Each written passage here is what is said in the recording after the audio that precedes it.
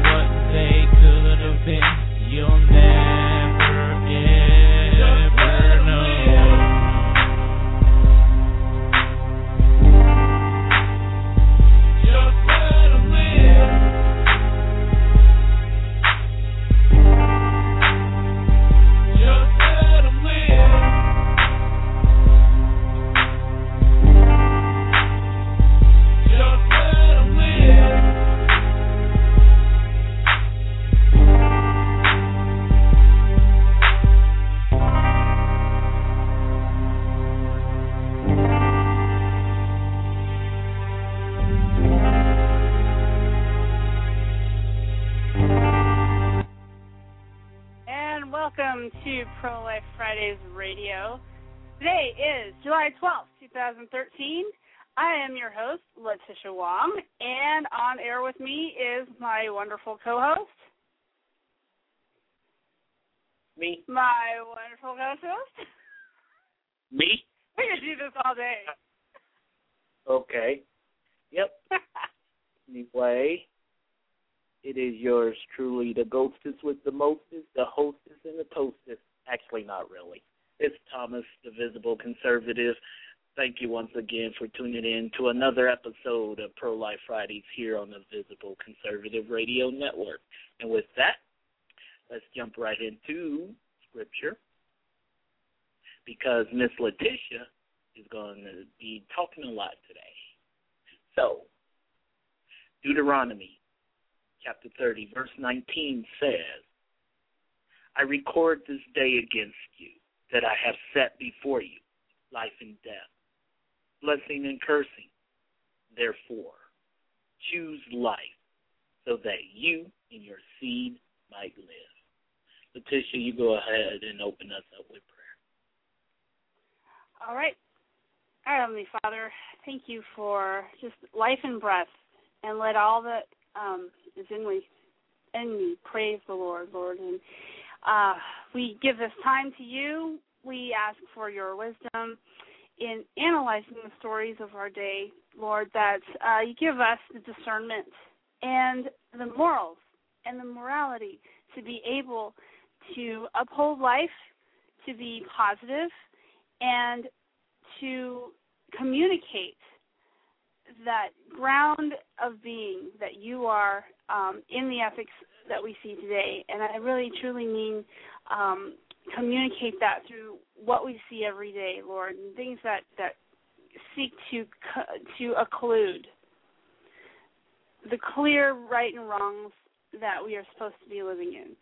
Despite all the ways that we apply them, shades of gray are just shades of smaller black and white issues, Lord, and we need to make those distinctions. So today, as we talk about our topics at hand that are sensitive to people, I pray that our audience and ourselves will be able to have great discernment and great discussion, and above all, seek what you will have us to think about those things, because, Lord, you are the author of all that is good and right.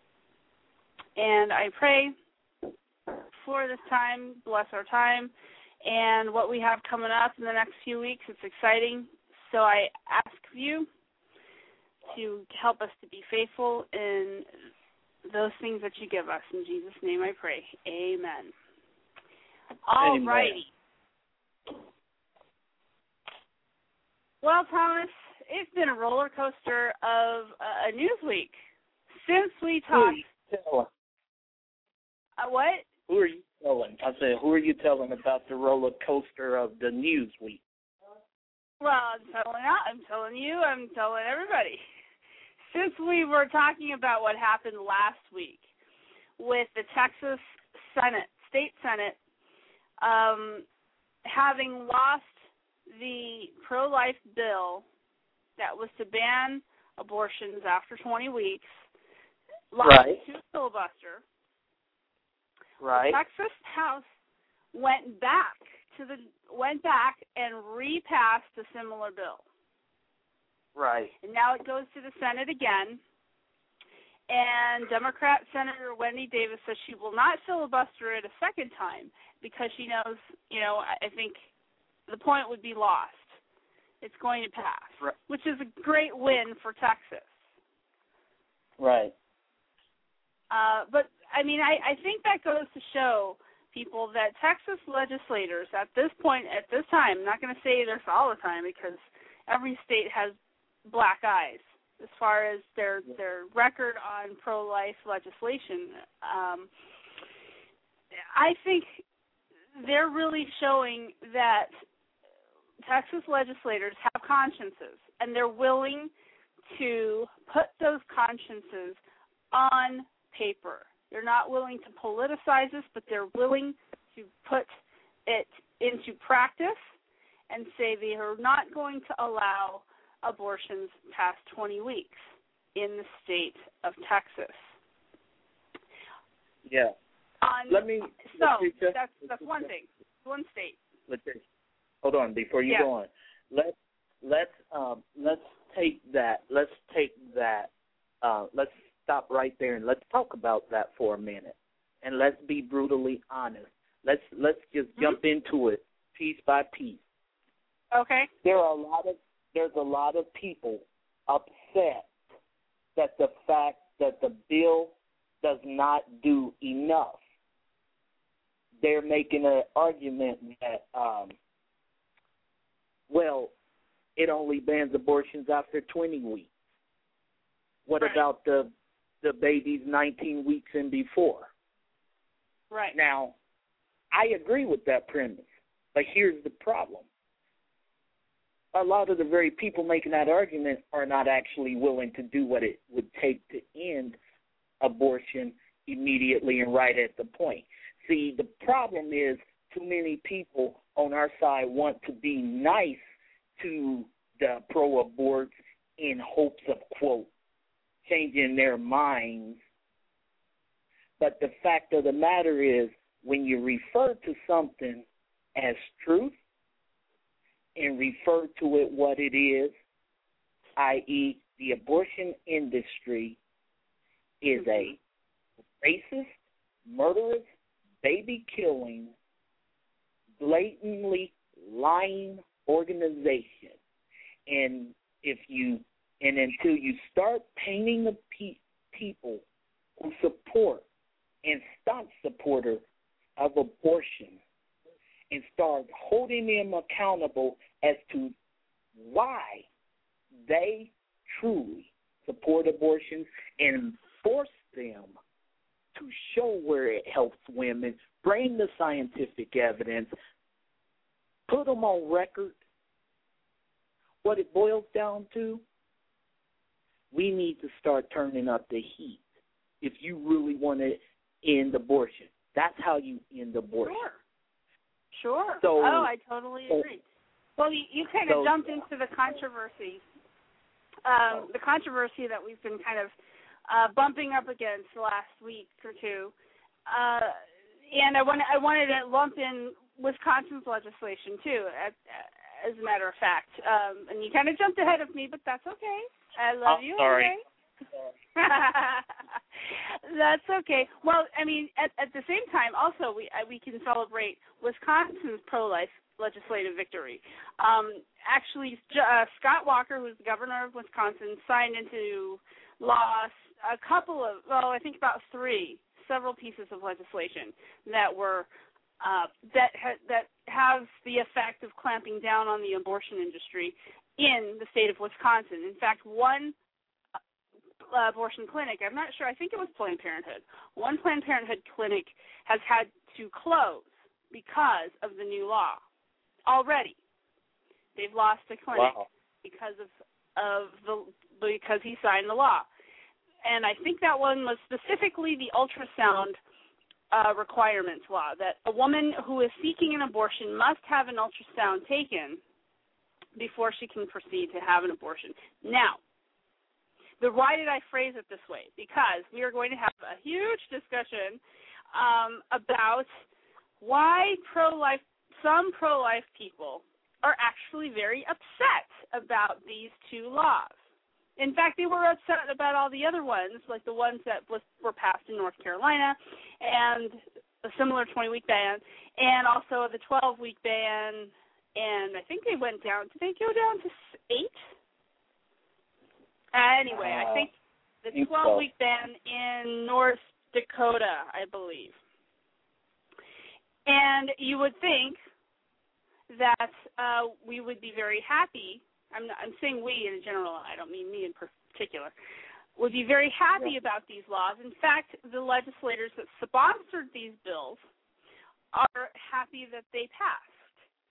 And people, by and large, are happy that they passed because America, on point, wants to see abortion less free-flowing and unregulated as it has been up to this point. Why? Because we have had too many Douglas Carpens and Kermit Gosnells pop up in the news showing that abortion is so unregulated. It is so unmonitored at all. The laws in the books that regulate abortion clinics aren't even being followed. Right. And I think America is fed up because we fundamentally know that an abortion facility, an abortuary, as I like to call it really, is run by abortionists. They are run by abortionists who have no care for the women that they are aborting from, and they have no care and respect for the children that they are aborting. Otherwise, they wouldn't be killing them. Now, we need to move America. So America has had this fundamental reaction that, oh my gosh, killing these children this way, it's the how, not the what so far, this way is horrible and unforgivable, and we need to do something about it. On the one hand, that is correct. We should be disturbed by the how, but we should also be disturbed by the what. That we have legal abortion in this country. Right. We should be disturbed by the fact that we have legal abortion in the country. However, we haven't gotten to the point of being disturbed by that. As a pro-life person, a very ardent, no exceptions pro-life person, we need to move our society to that point. I think it's totally possible. We have come this far. I think we can go further. We did with the American slave trade, the African slave trade. I mean, we can do it with abortion. However, you have to win the argument in the public sphere. Our voices, our pro-life voices, have to win the argument in the public arena. Now, are we being kept from the public arena? Oh, yes. Yes, we are. But should we let that stop us from making the argument any way, shape, form that we can to whomever will listen? No, we should not let that stop us. Now, back to whether or not this legislation is a good thing or not. This is my commentary on this. Yes, these are good pieces of legislation. By the way, a federal judge has now suspended part of, he's struck parts of the laws that Scott Walker signed in Wisconsin.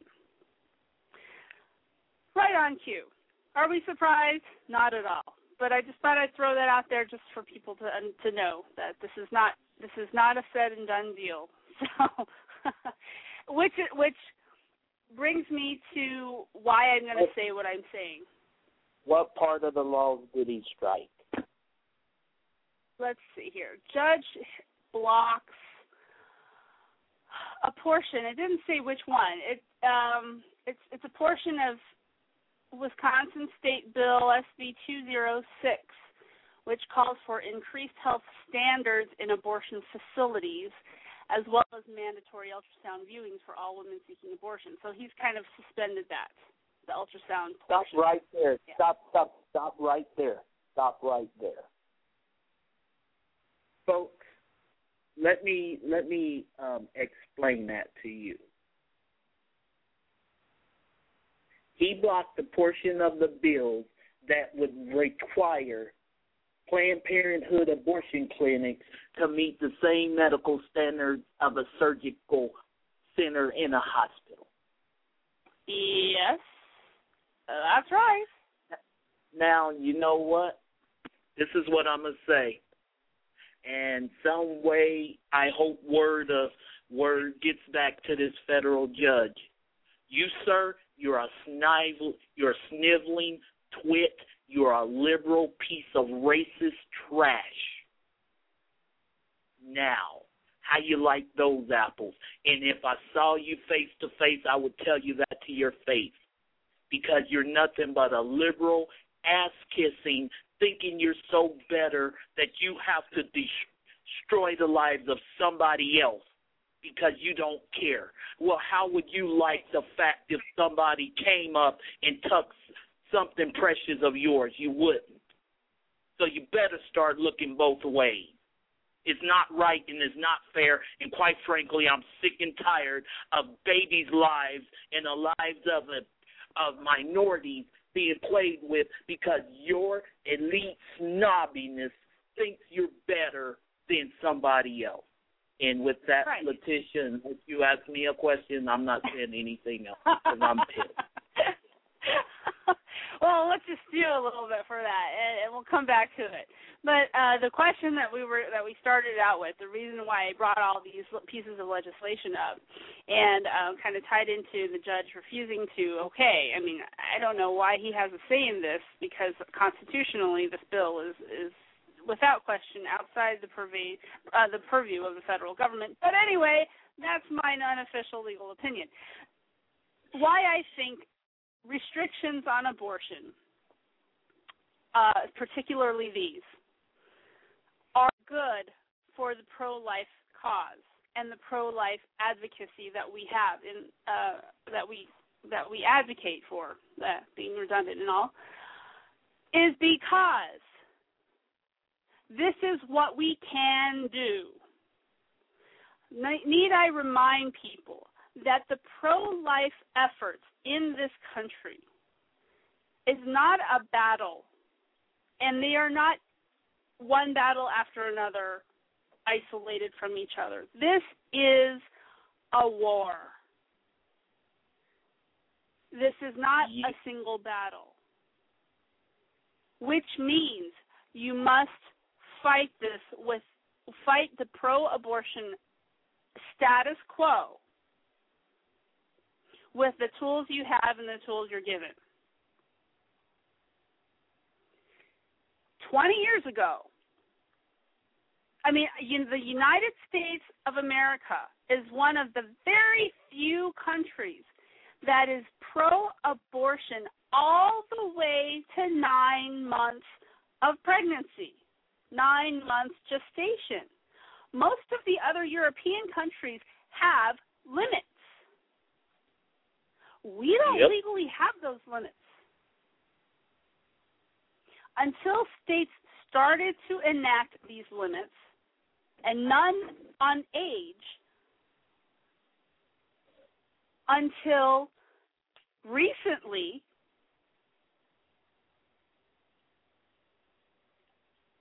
you could go to Kansas. A girl could go to Kansas and get a late-term abortion up to the day before her due date. Up until her due date if the baby is not born yet. In fact, she could be in labor, having the baby, and if that baby has not yet emerged from the birth canal, it is legal to kill that baby.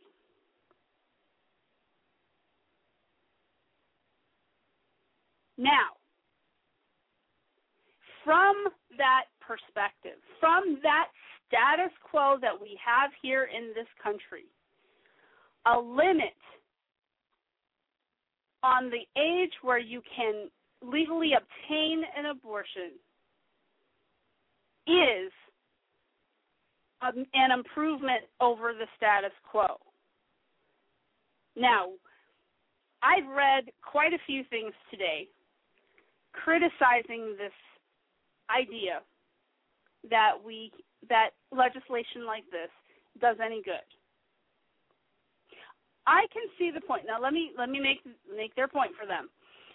We have several groups that are very, very opposed to legislation of this nature, pro-life groups, not because they think if abortion is legal, let it be legal for all 9 months. Of course not. But they believe that legislation that puts an age limit or an ultrasound limit or anything like that starts to restrict abortion access only communicates to the public that if you stay within the legal bounds, then abortion is okay. So abortion at 19 weeks suddenly is acceptable. We're supposed to adopt that type of thinking, knowing that this legislation exists. I don't think that legislation was intended to communicate that message, and it is not going to communicate that message unless you make it communicate that message, which nobody ever intended. If you go ask the sponsors of that bill, and how do we know? We had Senator Bart Hester, who's a senator, I believe, did we get him from North Carolina? I think he's from North Carolina, who sponsored the bill in North Carolina banning abortion at 20 weeks. You ask him if his intention was to make abortion acceptable at 19 weeks. He will tell you absolutely not, because we had him on the show to explain the nature of that legislation to us and to our audience. And if you were listening that day, you are better for it, because we want to go to the sources of these types of legislations and get into the minds of those who sponsor these bills and write these bills, and let them speak in their own words their intentions. We're not going to put words into people's mouths. And this, by saying legislation like this, a ban on abortion greater than 20 weeks, only communicates to everybody else that abortion up to 19 weeks is morally acceptable, is false. Nobody's saying that. How do we not communicate it? You don't. You just don't.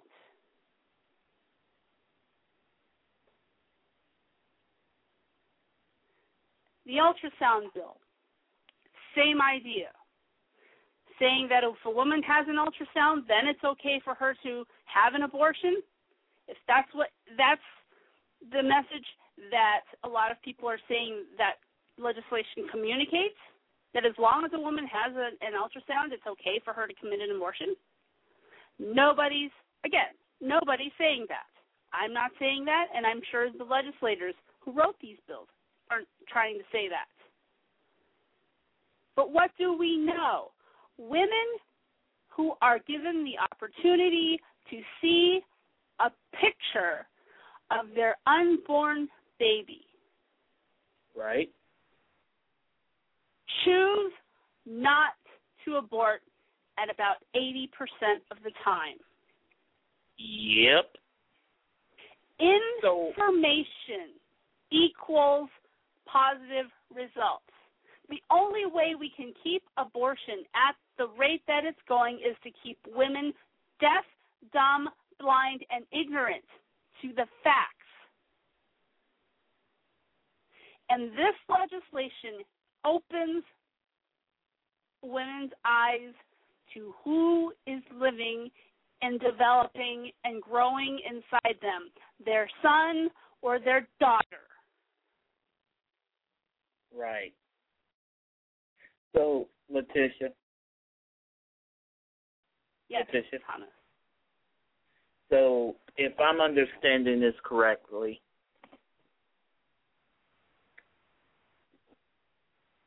they don't. Let me put this succinctly. The abortion industry is not interested in choice. So let me let you pro-choice proponents in on a little secret. You all are pathological liars. It started when you brought both cases, Roe v. Wade and Doe versus Bolton, under false pretenses. Norma McCorvey never even wanted an abortion, but her two shady feminist female lawyers paid her $10,000 and they used her.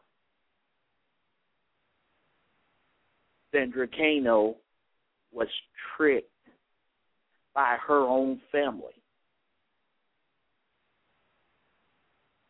Let me tell you something.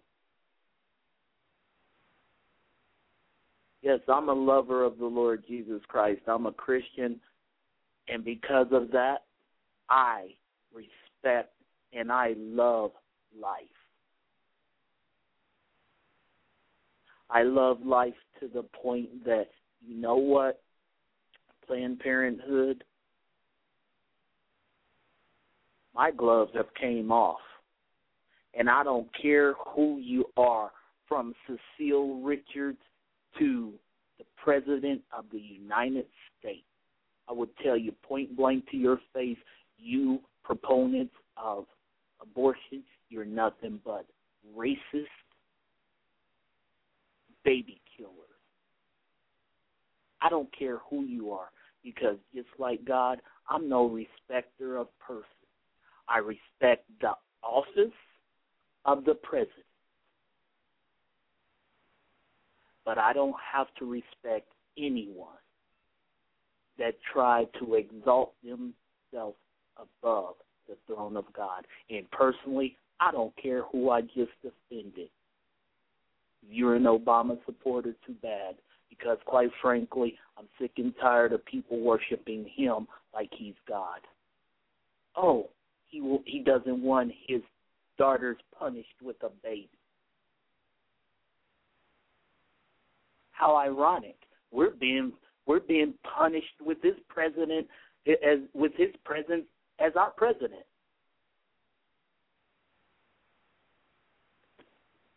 Go ahead, Letitia. Yes, I mean, this is very well tied together in the attitudes that people have. What I wanted to specifically address, and I think I have, is the idea that if you are for a piece of legislation that doesn't do away with abortion completely, then it somehow, that legislation isn't good enough. And I know these groups. We've had representatives of groups that think along these lines, and I'm not knocking them. I'm just saying that I disagree with how they arrive at their conclusions. We've had representatives of these groups on our show,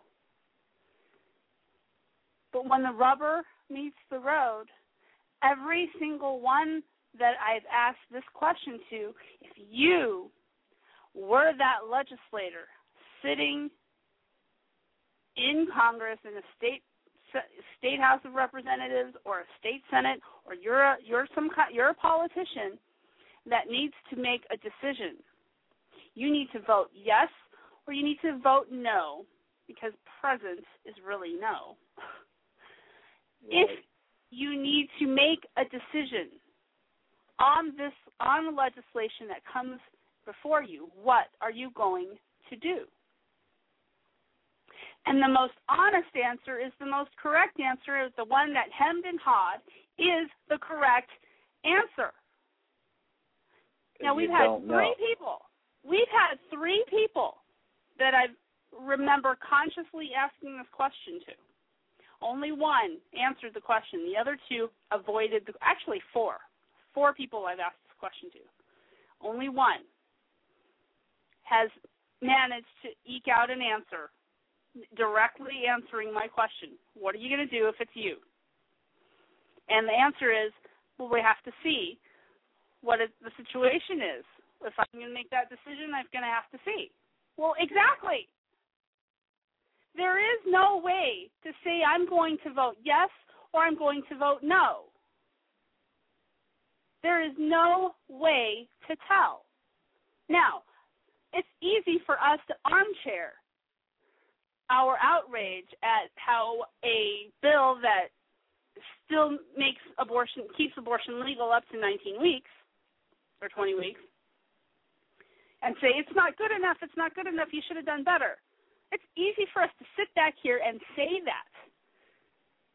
But when you're in that legislative body, and every state is as contentious as you can be, there's no state that isn't going to wage a war over some piece of pro-life legislation, no matter how innocuous. You're going to have to make a decision, whether it's going to go forward or you're going to vote it down.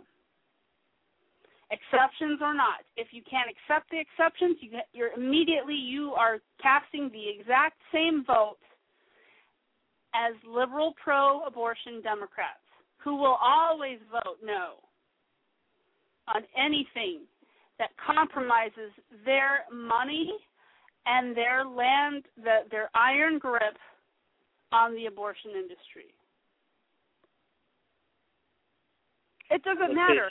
There is no this is not the Supreme Court, you understand? This is a legislative body. All that's written next to your vote is a yes or a no. There is no explanation that follows that, because it either passes or it doesn't based on how you vote. Right. So the answer that we got, seeing that we're going to have to find out what that legislation encompasses and where it's going, what content it has, who it's going to affect, all the circumstances, that's the correct answer. You cannot simply say just because something bans abortions 20 weeks and over but leaves it legal for 19 and less is a horrible bill just because of what it is. Right. This is what I tell the pro-life community. If you pass this bill, let's say it has exceptions, so no, of course it's not good enough. Nothing ever is good enough. You work then to remove those exceptions. That's what Senator Bart Hester is doing now in North Carolina. Their legislature passed the bill with exceptions. Now, he didn't put those exceptions in. It's a Democrat who put those exceptions in. It wouldn't have passed without those exceptions. Now you work to remove those exceptions. Oh, you're an incrementalist. I don't know how that became a bad word, but I don't believe in letting other people hold the microphone for me. So let me say this: if it takes 20 axe swings to cut down the tree of abortion, I shouldn't call it a tree. I should call it a weed. Yep.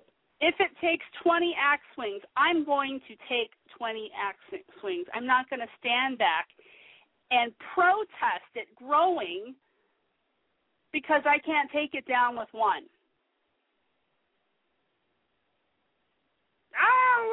You're accusing us of doing nothing. No, I'm not accusing people of doing nothing.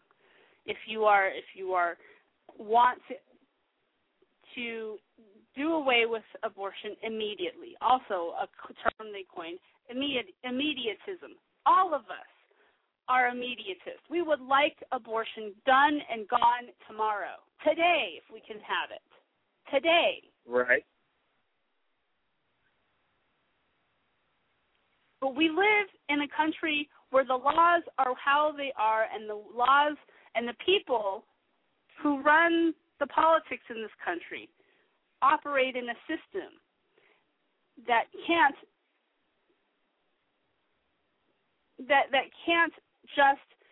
you can't just walk in there and I have my agenda and let that agenda be the supreme agenda. The reason why we have a representative democracy is because we have different voices. Why is it hard to do away with abortion altogether? Because the Democrat Party exists. Exactly. That's the short answer of that. Because the Democrat Party exists.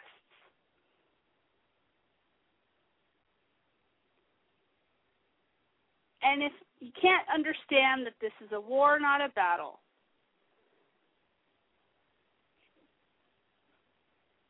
don't criticize people who are trying to do what they can and say that they're saying things they're not saying, like abortion is okay for 19 weeks and younger, or abortion is okay only after a woman gets an ultrasound. When did we get to the point where informed consent was a bad thing?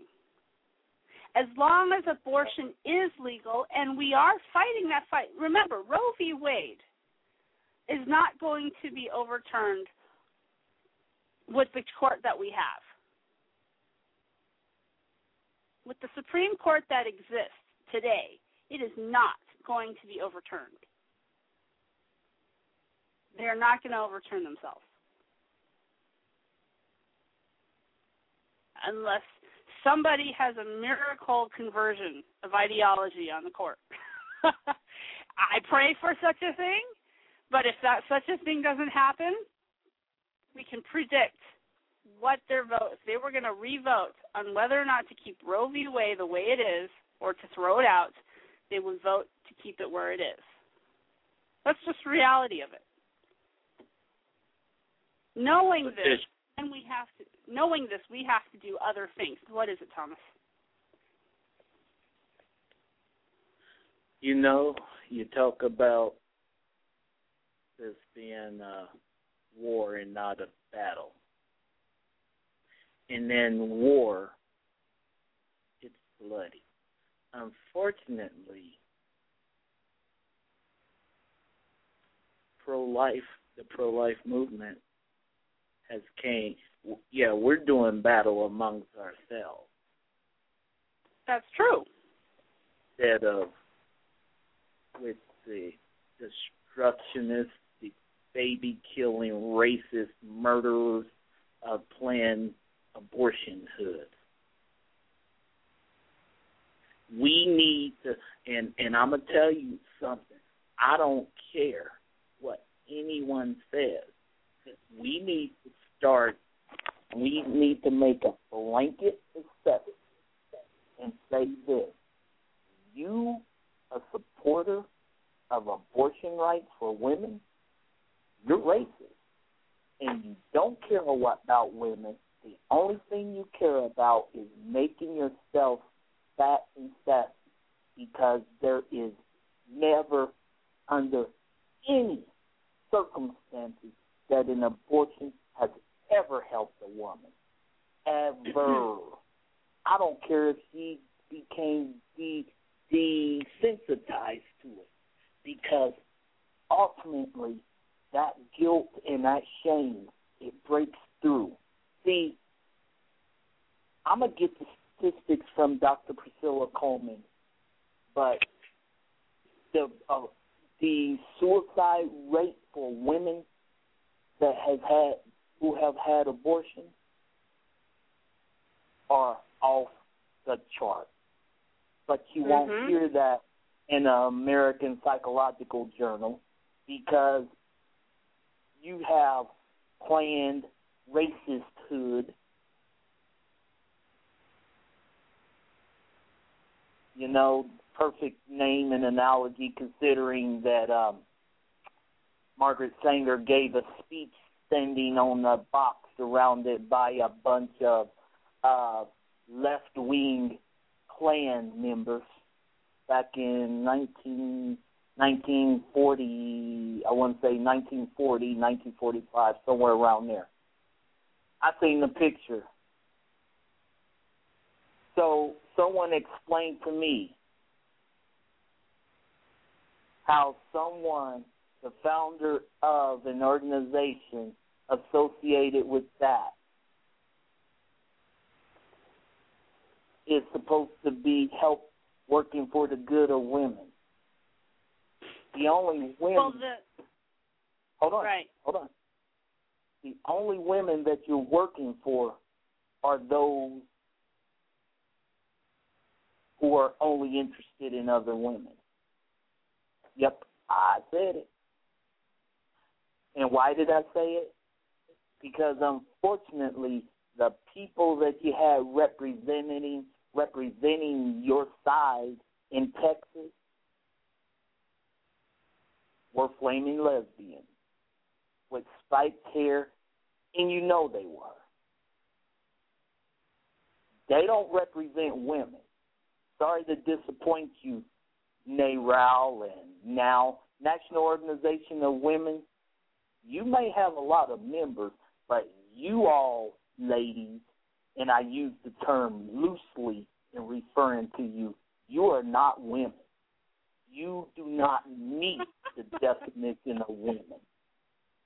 The views expressed on today's episode of Pro Life Fridays are solely those of Thomas Wayne Smith and not the other members of our staff here. Now, I know you kind of mean that not in the genetic sense, but in the practical sense. Yep. But people do have to realize, what you have. Let's go back to the part where we're really touching on the meat of the issue, which is that the women's interests. Leave it there. I mean, if we're talking about this greater issue about where being for women comes from and the feminist movement and all that stuff, the quintessential feminists of the turn of the century, the turn of the 20th century, were pro-life.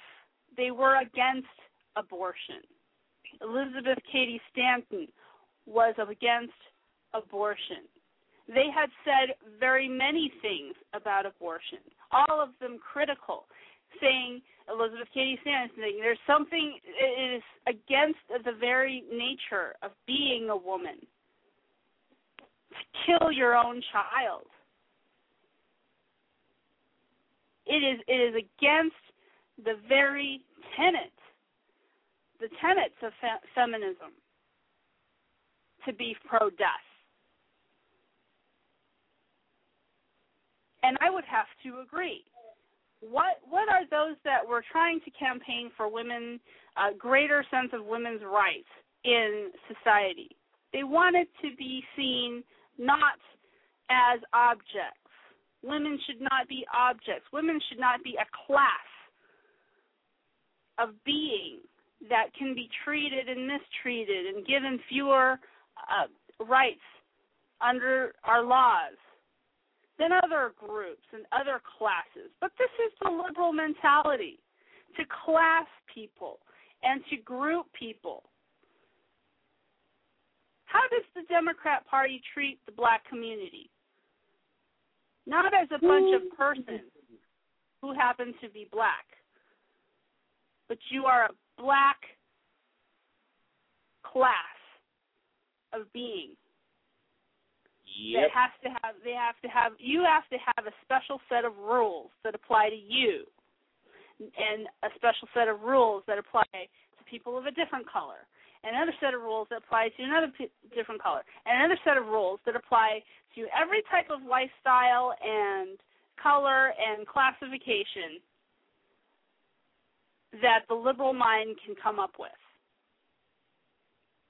Right. People aren't people. People aren't people. You're part of a class. So no wonder, Letitia, no take wonder that children are treated as disposable as they are. Right. Take it another step further. The Democratic Party of today considers black people their property. That's why they blast black conservatives when you dare step out of line. There, I said it. Oh, people need to know it. People need to know it. You don't know this by now, you need to know this. Yeah, well, and I hope people do get pissed off once they hear this show, because it's the truth. And I'm not going to mince my words. I'm not interested in getting along in a community that has supposedly replaced their savior with a man. I'll fight to save the babies and hopefully raise up a new generation, if they can be taught. But if you're willing to throw down a relationship with God for the color of a man's skin, I mean, the Congressional Black Caucus is okay with the abortion rates in the black community. They're okay with that. That's disgusting. They won't address it. The NAACP. No, they won't address it. The National Urban League, black organization. But you know what else?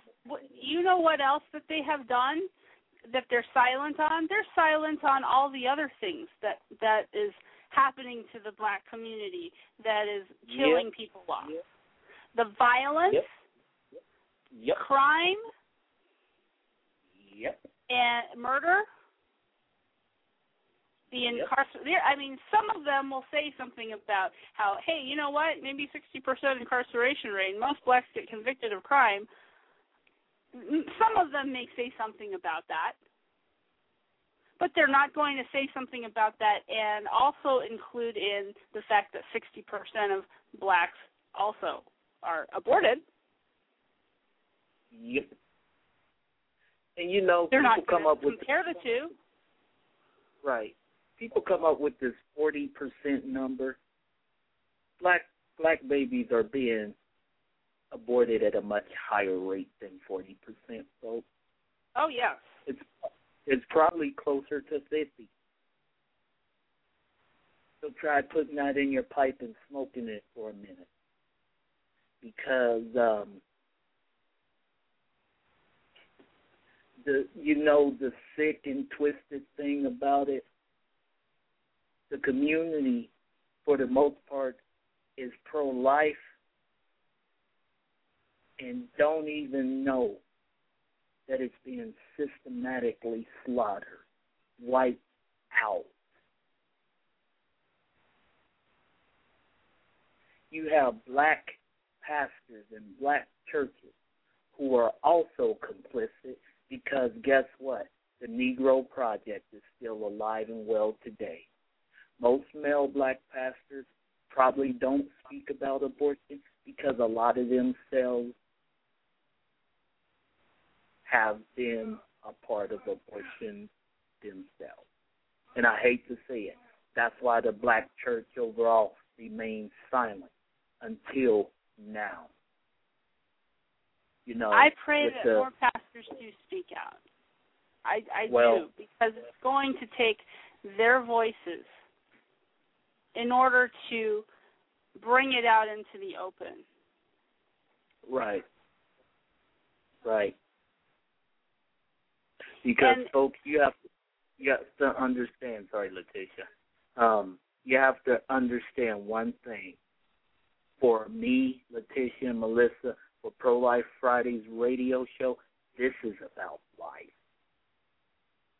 It's about saving a people that is being exterminated, and not just by abortion, the violent death at the hands of other black youth.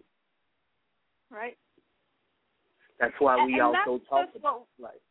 That's just, and it's also a degree of what you can see.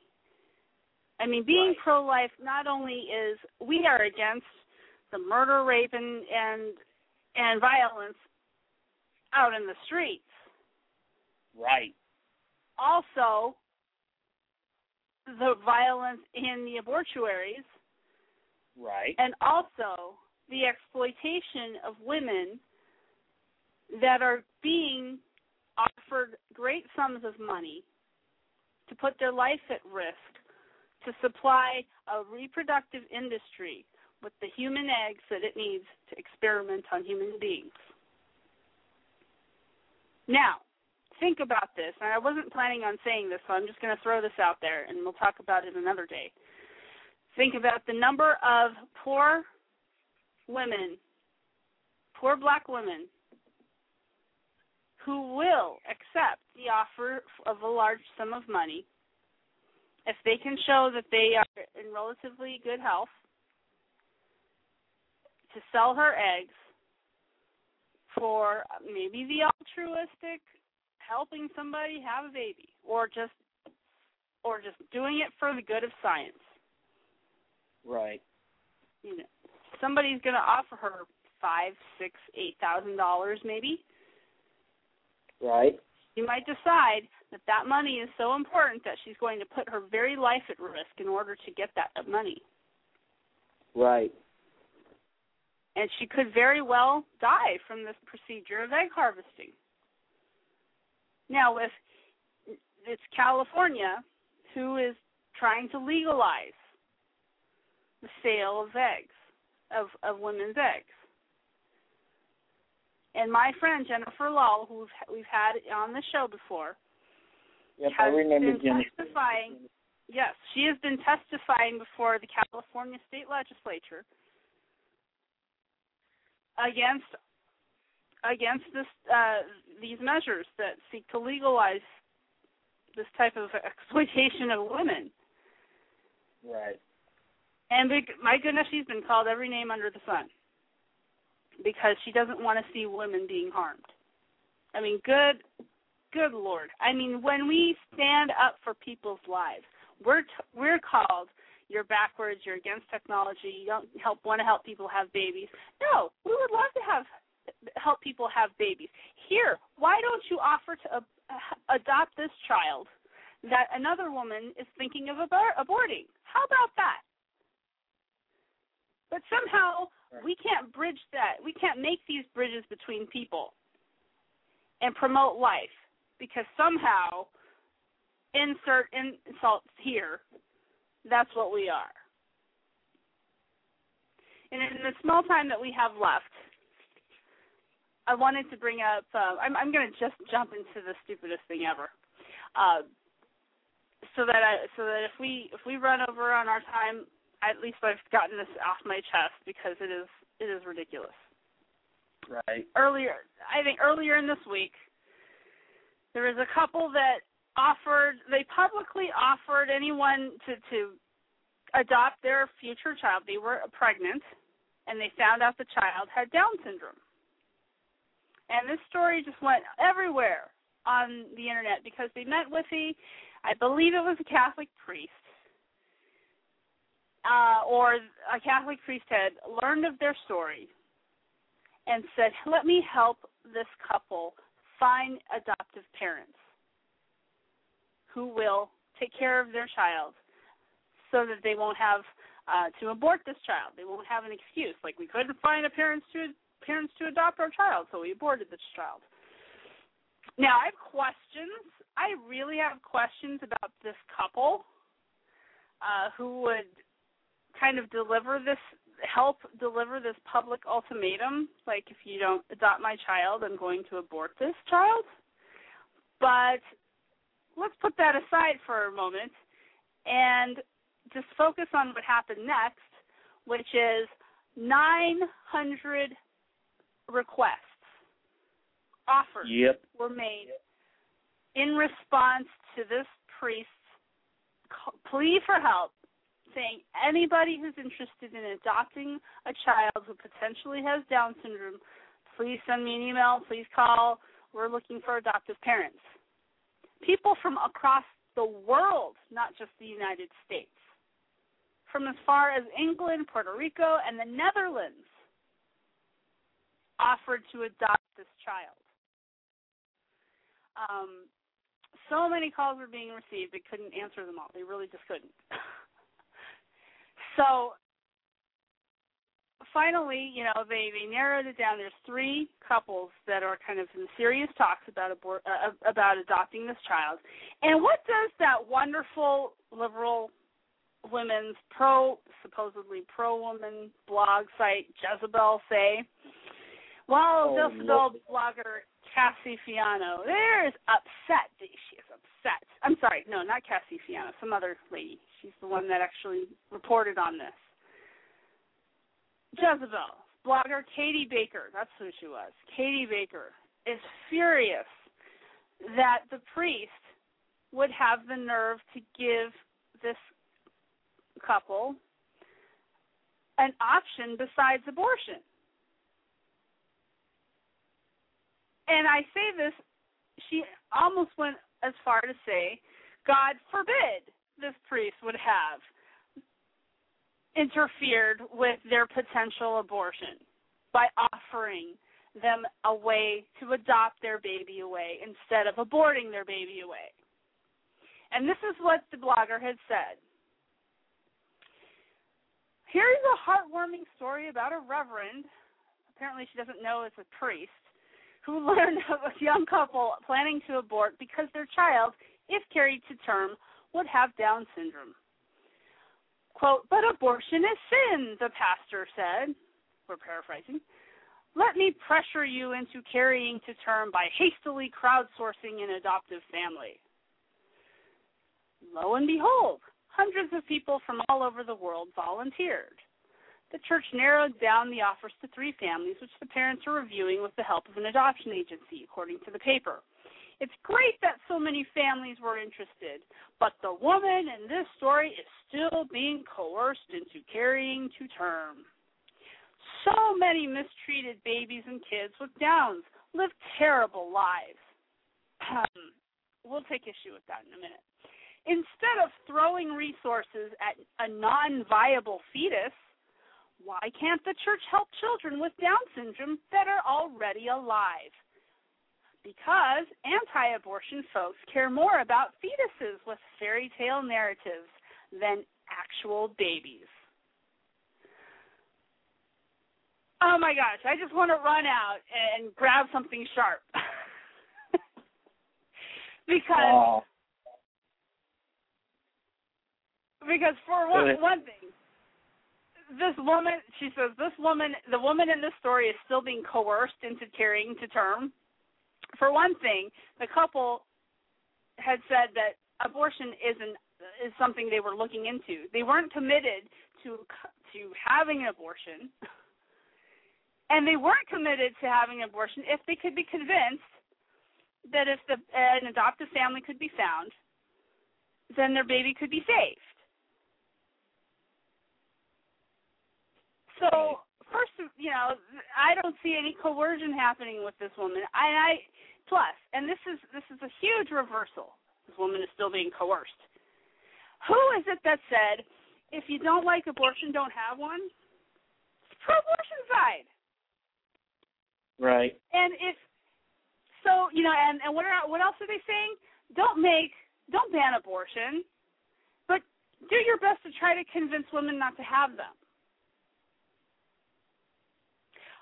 Isn't that what we're doing? Trying to convince potentially aborting women not to have abortion by providing them with an alternative? Right. Suddenly, that's coercion? I'm sorry, this woman is speaking out of both sides of her mouth. She goes on to saying, so many mistreated babies and kids with Downs live terrible lives. Right. And so many kids with Downs are a blessing. Are blessings to the families they were born in. Plus, this blogger apparently doesn't know that 90% of children that are diagnosed with Down syndrome in the womb are aborted. Hey, Letitia, Judah called it. Judah called in, so let's bring her in. Okay. She's stay on the line. I'll be done with this in just a minute. So many mistreated babies and kids with Downs live terrible lives. I personally know a couple of families with Downs children. I don't know that they mistreat their kids. They certainly don't look mistreated, and they don't complain that their children live terrible lives. In fact, what they say is their children bring a sense of joy and peace to their lives they didn't know before they had a child with Down syndrome. And the fact that 90% of Down's children are aborted before they even take a breath on this earth shows these pro-abortion supporters that there aren't so many mistreated babies. No, they're not mistreated. They're just killed. And the ones that are allowed to live end up being blessings in the people and the families that they are born into. So this is coming from the leftist field. I don't want to say left field because that's a slam on baseball. This is coming from the leftist field. And so she goes on to say, instead of throwing resources at a non-viable fetus, I'm sorry, if the fetus is non-viable, the fetus wouldn't live. So we are talking about active abortion of a child who probably will live.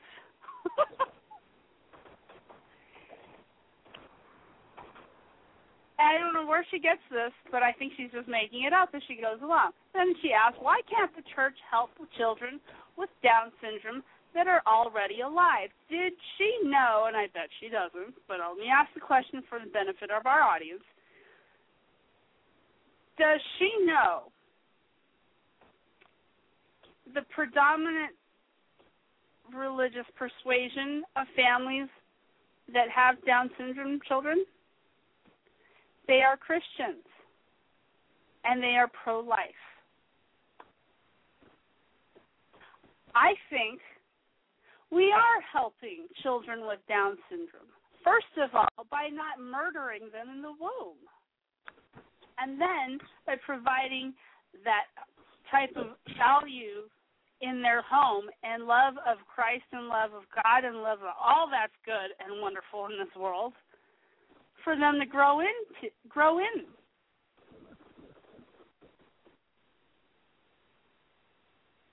So the accusation that the church isn't helping children with Down syndrome is blatantly false. It's the people that are in the church that are predominantly having children with Down syndrome. And then she ends up with this pot shot. Because anti-abortion folks care more about fetuses with fairy tale narratives than actual babies. Oh. What is it that they're always saying? That pro-life folks don't want to do? We want to help children that are not born, but we don't care about children after they're born? Yeah, they're saying that. They're always saying that. Well, you know, so let me get. I was going to say, you know, we have on the line someone who actually is an individual who puts her money where her mouth is, not just out there screaming abortion is bad, but actually is in the ground, underground. And Judah, I wish you could have been here earlier and you would have heard, you know, first part of our show. But we talked about, you know, you know, just the whole friction over the support. You know, how some pro-lifers are taking the Texas bill as not going far enough, and I know that you kind of fall in that camp as well. So I am going to have Letitia is going to kind of share what she shared, and then I want you to actually share your view. What I actually predict is going to end up happening is that you guys are going to end up agreeing on what's about to be said. But go ahead, Letitia, share a little bit for Judah what you said about. Are you doing some money on this? No, but go ahead. All right. Well, the very last thing I was going to say about Jezebel is that the blogger complains that volunteering to save a baby from abortion is the same as not taking care of babies saved from abortion. You know, I really think that this contradiction needed to be brought out because they have completely lost their minds at this point on this particular story. So that's why that is the stupidest thing ever. And congratulations, Jezebel, for publishing a complete contradiction. All right, Judah. Thomas. Wow. Excuse me. Thomas wanted me to recap what I had said earlier about the several pieces of pro-life legislation that have been passed both in the state of Texas and the state of Wisconsin, and we kind of reminded our audience about the previous pieces of legislation in other states like North Carolina and North Dakota that have placed actual age limits on when abortion can take place. So that it's a ban, for instance, Texas in particular, it's a ban on abortion post 20 weeks. And in Wisconsin, it's an ultrasound bill that requires women to have an ultrasound taken before, if they are considering abortion, to have an ultrasound taken before they have an abortion. And so I have been reading several conversations and viewpoints of some pro-life folks saying that these bills are actually not very good. And, they cite the fact that they have exceptions and the fact that it doesn't blanket ban abortion from conception to birth at all. And I would agree, no, that's not what the legislation does. And yes, it does have exceptions. But then I would add, let's work to remove those exceptions, and let's pass another piece of legislation that can work to ban abortions all the way from all the way from conception to birth. That one piece of legislation doesn't cover every single thing doesn't mean that abortion in all those other cases is morally acceptable by the rest of us. And so that was my point of view, and you are free to comment on that. I am right in the middle of trying to meet policemen to rescue a girl. So I'm waiting right this minute, so I can't talk for very long. But I want to say that the bill, while people are saying it's going to save some, it has a clause in there that says if it causes undue burden to the woman or to groups of women, then it doesn't apply to them. So at any point, they can just say, oh, I'm too stressed, I need an abortion, and it would be okay. So I have to go. I'm getting a call right now that I need to take, but God bless you guys. I tell people, just read the bill and see if it makes any sense to you. God bless you guys. Okay. All right. Thanks, Judah. All right. Letitia, let me explain that point, because she pointed me to the bill and I read that and that blew my mind. That is not good. That portion of the bill was stuck in there by Democrats. And if you look at all their other bills, they've always had that undue stress on women. So they could say, like when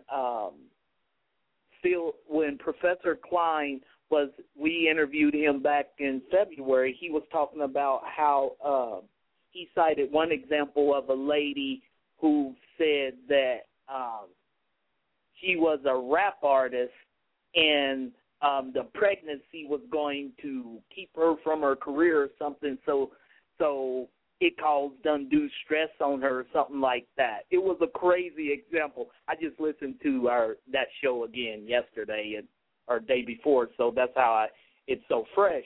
But it's stuff like that, and I do understand that.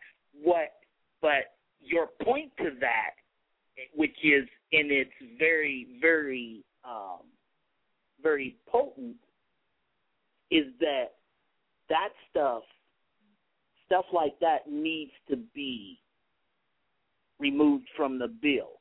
Like the way you remove something like that, you have to restrict. You have to clearly define what is undue burden. You can't leave it vague like that.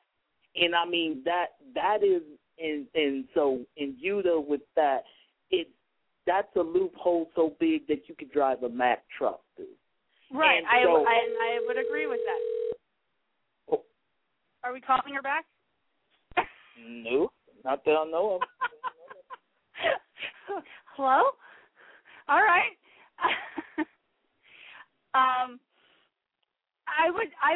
I would agree. I actually agree with. I mean, I don't have a disagreement with Judah over the loophole. Yes, it is.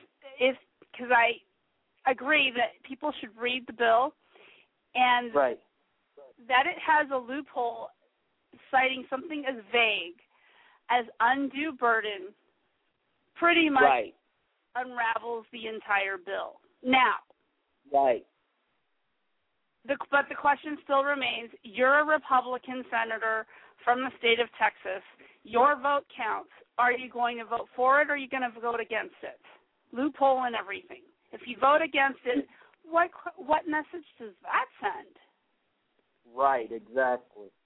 Right. Exactly. What message does that send? There is no, now, I'm not trying to say, oh, no, then absolutely the senator should vote yes. No, I'm not saying that at all. What I'm saying is there is no easy answer. When you have a piece of legislation that's sitting, hopefully they've read it, sitting on your desk, waiting for your vote, you've got to decide. You've got to justify what you decide. Right. If you vote yes, you're going to have people mad at you. If you vote no, you're going to have people mad at you. You've got to get to the point and justify it. What I said earlier, there's no commentary column on your voting record that explains why you voted the way you did on any given piece of legislation. I mean, this isn't the Supreme Court. They don't get to write dissenting views, dissenting opinions, or whatever. They don't. Right. I mean, at least the Supreme Court has to explain why they arrived at the decision they did. Right. Your legislators don't have to explain anything. So I mean, that just begs the question that regardless of where you come down on legislation, you have to give our pro-life legislators a little bit of slack for having to make a difficult decision. Yeah, and like you say, and I always go back to my point. If you want to destroy abortion, you got to be willing to do and say what it's going to take to end it. And excuse me, even if that means blasting. I mean, sometimes you have to expose the darkness to the point that the people are disgusted and embarrassed. And eventually people will get tired of being labeled and associated with something as dastardly as abortion, because like I said, if you support abortion, you're for the destruction of minorities and babies and poor people and disabled. That's what's happening. Whether you like it or not. And if you're not, then you put your money where your mouth is and you become pro-life. And that's the gauntlet I'm throwing down. You're not going to get to skirt around the issues. And guess what, body of Christ? I'm also talking about you as well. Because the evangelical church was complicit in the passing of Roe v. Wade. The only faith group when this was passed that fought it was the Catholic Church in the early days. So while the Catholic Church is extremely liberal on a lot of their views,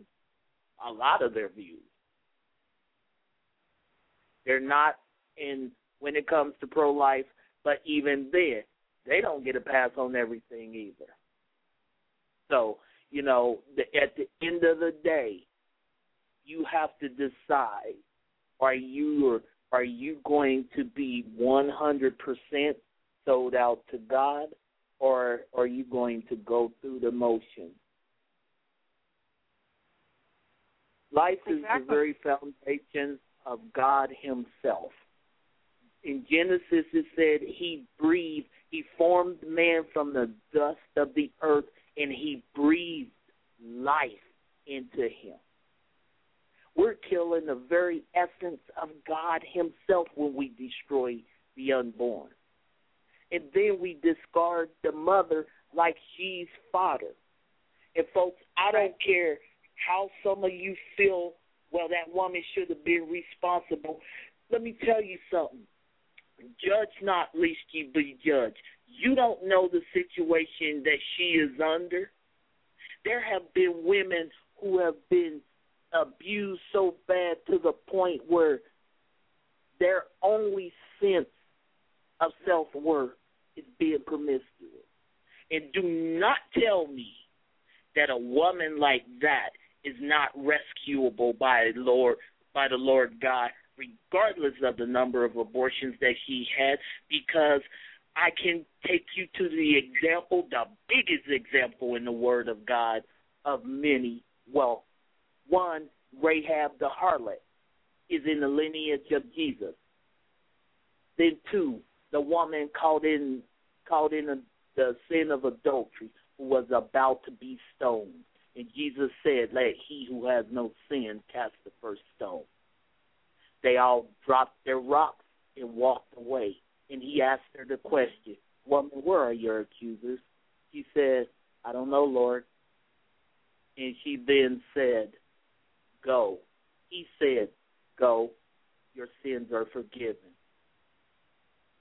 So. No, he said, sin no more. It's important to include that. The lesson that, just to take us off on a wild tangent here, the lesson from that is that, Jesus did not excuse anybody's behavior, least of all the woman's. He didn't say, I guess since there's nobody around, you didn't do anything wrong. He told her, he acknowledged that she had been caught doing something that was wrong, and he told her that she must not do it again. And so, if we're going to parallel that to how we're supposed to treat women in this situation where they find themselves being used and abused and impregnated either willingly or unwillingly, doesn't matter, with child, that's why we here on Pro-Life Fridays Radio and our hosts, we don't condemn the women who find themselves pregnant because this is the message that they are receiving from our society.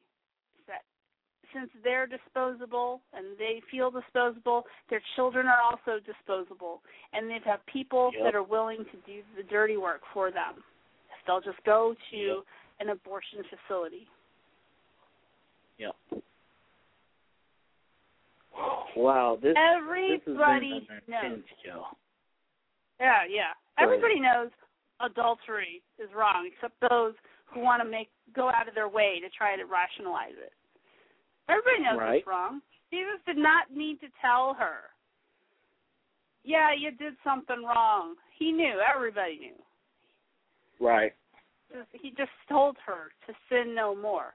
Well, that's the message that we're going to tell women who are considering abortion. You don't have to go through with making this worse for yourself than it already is in your situation. At any point in time, you can turn this around. There is help. You don't have to listen to those voices that are going to tell you that the way out is to kill your child and then after you're done, discard you as well. Right. I said on the show that I got interviewed on Backpack Radio on why, basically the question was why pro-life, and one of the questions that the host asked me that I thought was a really important question was, why is abortion not empowering to women? Or rather, it was, why is the pro-life view? It seems like it's at odds, because pro-abortion side says, oh, we're trying to empower women by promoting women's rights and the right to abortion. And why do I contradict that? And I said,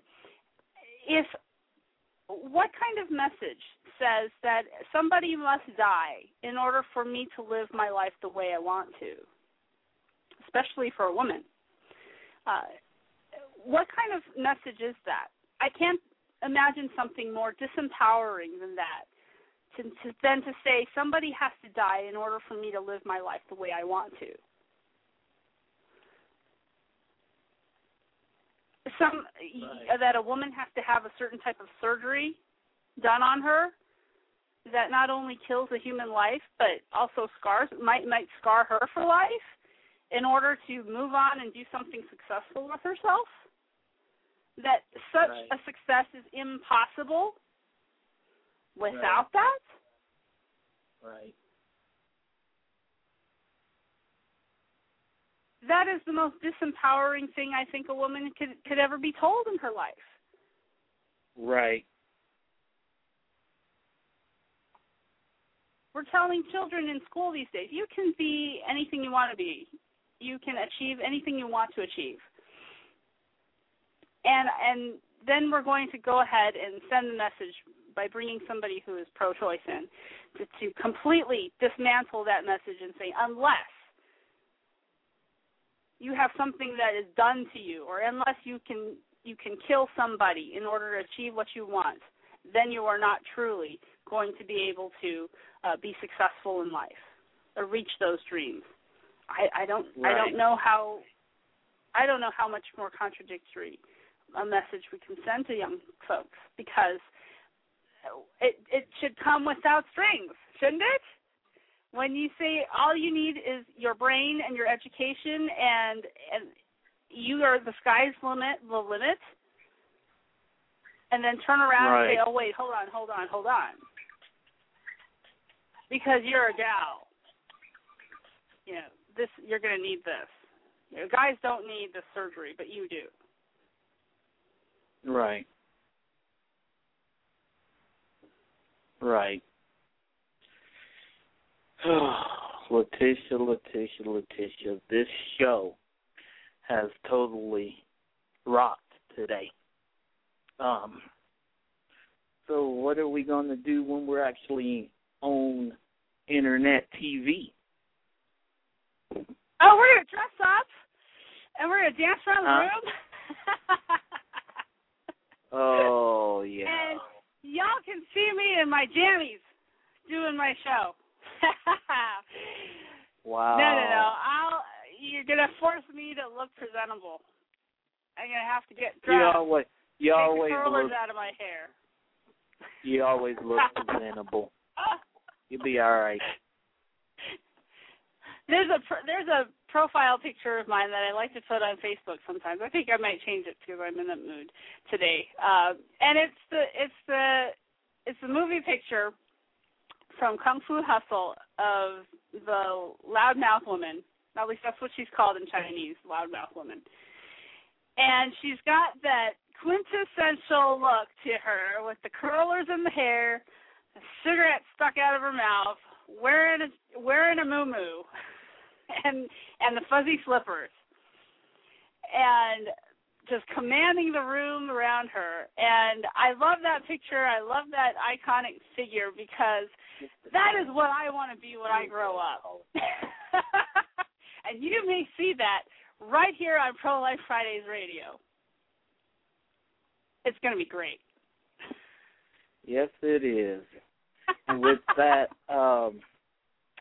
we are headed to an event next week in Chicago. So next week we will not have a show because Miss Letitia, yeah, we can. I'll have the show. You're going to host the show. Oh yeah, because you'll be back. You'll probably. Are you going to leave Thursday or Friday morning? I will be coming back to St. Louis on Thursday. Oh, okay. Oh, wait. No, Friday. Sorry, Friday. I will try to make it back for showtime. Because next week we're going to have Maria Hoffman on because she couldn't make it this week. So we had to reschedule her for next week. And she will be bringing news about the project she's working on, which is a film documentary on the number of men and the testimonials of men who have also aborted children. We kind of think about abortion as being solely a woman's issue, that women abort children. Well, you know, unless you're Jesus, it took a man to create that child. And so many men feel the exact same loss that women do after their child has been aborted. And right. they get this double whammy because society is now telling them, since they had no decision whatsoever to do with the abortion, it's really none of their business, even though they are the fathers of these children. They feel like they can't even talk about it after the fact. And how horrible is it to carry around the knowledge that your child has died and nobody wants to hear from you because you're a man? I think right. that's horrible.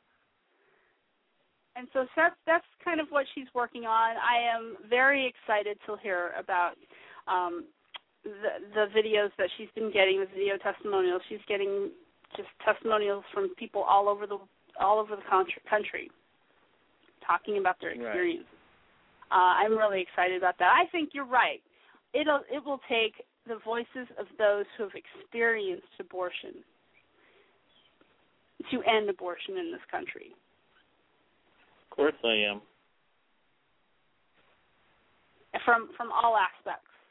From your point of view, from the men's point of view that have children who have been aborted, from women who have had abortions, and from those of us who have survived the possibility of abortion.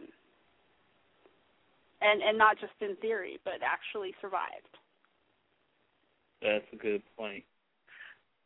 Well, Miss Ma'am, let's get out of here because, we have a conference call at 7, right? All right.